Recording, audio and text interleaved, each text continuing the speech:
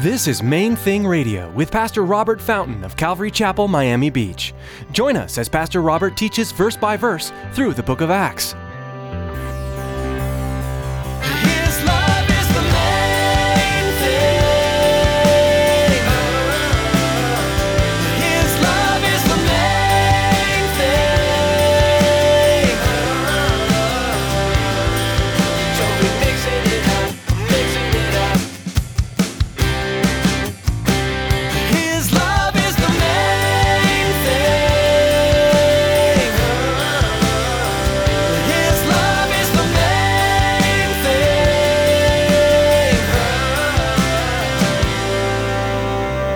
You ever had something happen in your life that just so completely rocked your world that you weren't sure how to pray afterward? Like, man, you said no to everything I've asked. I mean, how do I pray? Why should I pray? And I don't know about you, but I've said that to God. What do we do when our prayers seem to be left unanswered? What do we do when God seems to be doing the exact opposite of what we've prayed for? As we study Acts chapter 12, Pastor Robert teaches us about the struggles and victories of the early church. Stick around after today's message from Pastor Robert. I have quite a bit of information that I'd like to share with you. Our web address, podcast subscription information, and our contact information. Now here's Pastor Robert with today's message.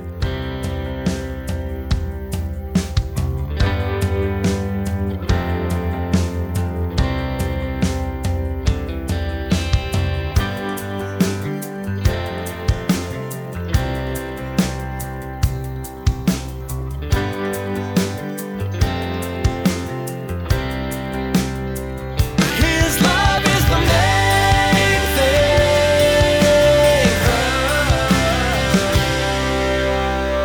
He noticed, because he saw that it pleased the Jews, talking about the leadership, he proceeded to capture Peter. Well, that makes sense. Kill this guy, it makes everybody happy. Here, let me kill another one. And so now he goes after the one that had been basically the face and the voice of Christianity. He goes after Peter. Now, this sends the early church into all kinds of upheaval. I mean, imagine, they've already scattered. Stephen was not an apostle. Stephen was one of the deacons. He was one of the servants of the church. He was one of the ones that had been assigned to distribute food, to the widows and this kind of thing. And so when Peter was killed, it brought all kinds of grief and sadness. But when James died, James was one of the apostles. I mean, James was one of the anointed of God. Do you understand? James was one of the ones, Jesus had selected him, handpicked James and John, and they walked with him for 3 years. And then, he draws them aside and he tells them, I'm going to send the Holy Spirit upon you to empower you. And he did. And I think when James was murdered, it completely rocked the faith of a lot of the Christians. I think it freaked them out because he was an apostle. Surely God won't let anything happen to James. I mean, James is he's one of the 12. He's one of the anointed ones. He's one of the ones that's been entrusted to go into all the world and preach the gospel to all nations. And surely God will keep James safe. And then all of a sudden, he's dead. And I wonder at that point what the attitude was. How do you pray after something like that happens?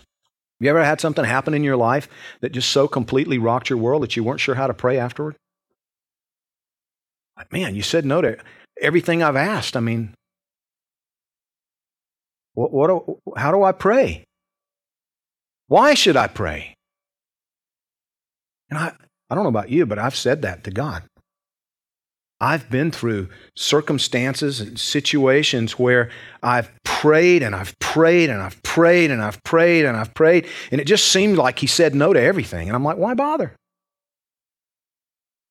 Apparently, I don't know how to pray. I don't know what to pray.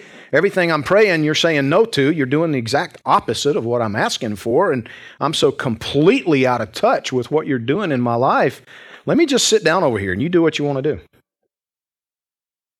And just the frustration and the confusion and the bewilderment. I think there were at least some in the early church that were at that place. And now Peter's arrested.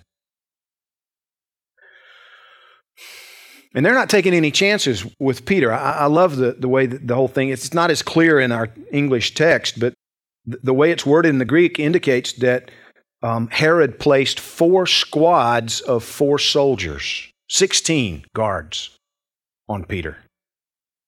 And the way we see it in the text as we read on a little bit, and we will in just a minute, it becomes clear that he's got one on each. He's chained to one over here. He's chained to another one over here. And then there are 2 outside the door to the cell. And then apparently there's another, the prison guards, the normal contingent of prison guards. But Peter is assigned 4.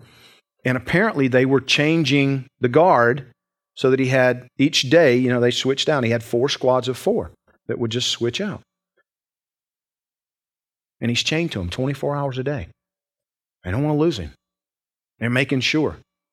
They don't want to kill him during the Passover because that wouldn't go over well with the Jewish people. And so they're going to hold him. They're just going to keep him there, hold him during the Passover. And after those holy days are past, they'll drag him in front of the people. Herod will pronounce sentence, and they'll kill him too. And it's just going to be such a big hit. I mean, Herod's thinking, this is going to be it. This is great. They're going to love me when I'm done here. Verse 6 says, when Herod was about to bring him out, that night, Peter was sleeping. I love that. How do you sleep with, each wrist chained to a soldier, knowing that you're going to be dead in a few days? He didn't have sleep problems, and apparently he was totally content with whatever God wanted to do.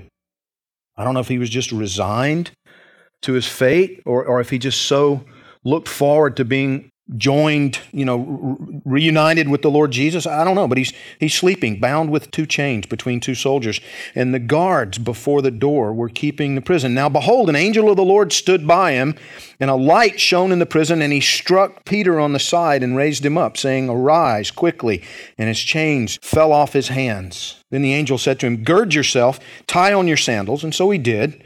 And he said to him, put on your garment and follow me. So he went out and followed him, and did not know that what was done by the angel was real, but thought he was seeing a vision. When they were past the first and second guard posts, they came to the iron gate that leads to the city, which opened to them out of its own accord, and they went out and went down one street. Immediately the angel departed from him. And when Peter had come to himself, he said, now I know for certain that the Lord has sent his angel, has delivered me from the hand of Herod, from all the expectation of the Jewish people. So when he'd considered this, he came to the house of Mary, the mother of John, whose surname was Mark, where many were gathered together praying. Now, think about what's going on here. Peter's totally out.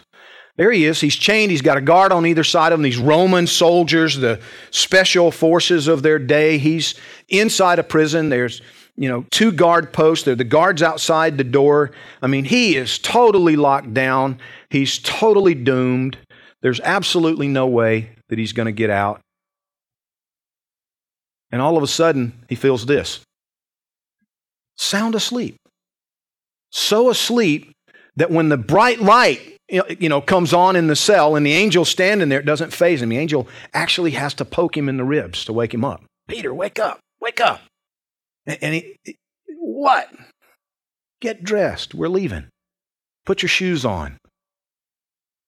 And the first thing that happens is that these metal chains, the shackles that would have been put on by the blacksmith. We think about handcuffs with a key. No. These would have been fastened on by a blacksmith, and they would have had to be cut off with a chisel when they released them, and they just fall off. That's pretty cool. Then he stands up. He puts on his cloak or whatever, and he gets his sandals tied on, and he realizes none of this is bothering the guards. They're still deeply asleep. Heads toward the door, out the door. We're not told about that first doorway. Don't really know what happened there, but those guards didn't notice. And then he goes past 2 more guard posts, and they don't notice. And then they walk out the front door, and the big iron gates, it's like, I don't know if any of you remember the old Star Trek movies. When I was a kid, and Captain Kirk and Mr. Spock and You know, they walk up to the door of the Starship Enterprise and it just opened automatically. That was the coolest thing. I mean, we'd never seen anything like. Now you go to Publix and they open. It's no big deal anymore, right? But when I was a kid, that was cool. It was amazing. Well, imagine in Peter's time. He approaches these iron gates, and all of a sudden they just swing open. And you know, Dr. Luke, writing this down later, he tells us Peter didn't realize it was real. He thought he's having a vision. He had no idea this is actually taking place until he gets outside the prison. He's standing out there in the middle of the street, and the angel just says, "Okay, I'm done. See ya." His love is the main thing. His love is the main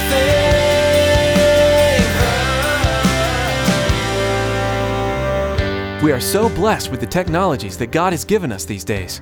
Being able to share Bible teaching through the radio is wonderful. A couple of other great resources are Facebook and Twitter. For most of us, these resources are part of our everyday lives.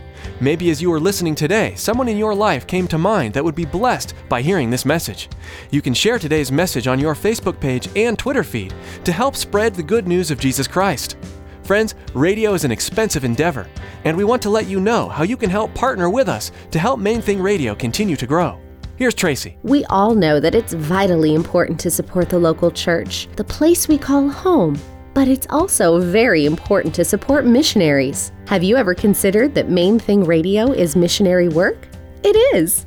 We need your support to continue to share God's Word over the airwaves. Please prayerfully consider financially supporting Main Thing Radio. Log on to mainthingradio.com and click on the donate button. On behalf of Pastor Robert and the entire production team here at Main Thing Radio, we want to say thank you for tuning in, and may God bless you.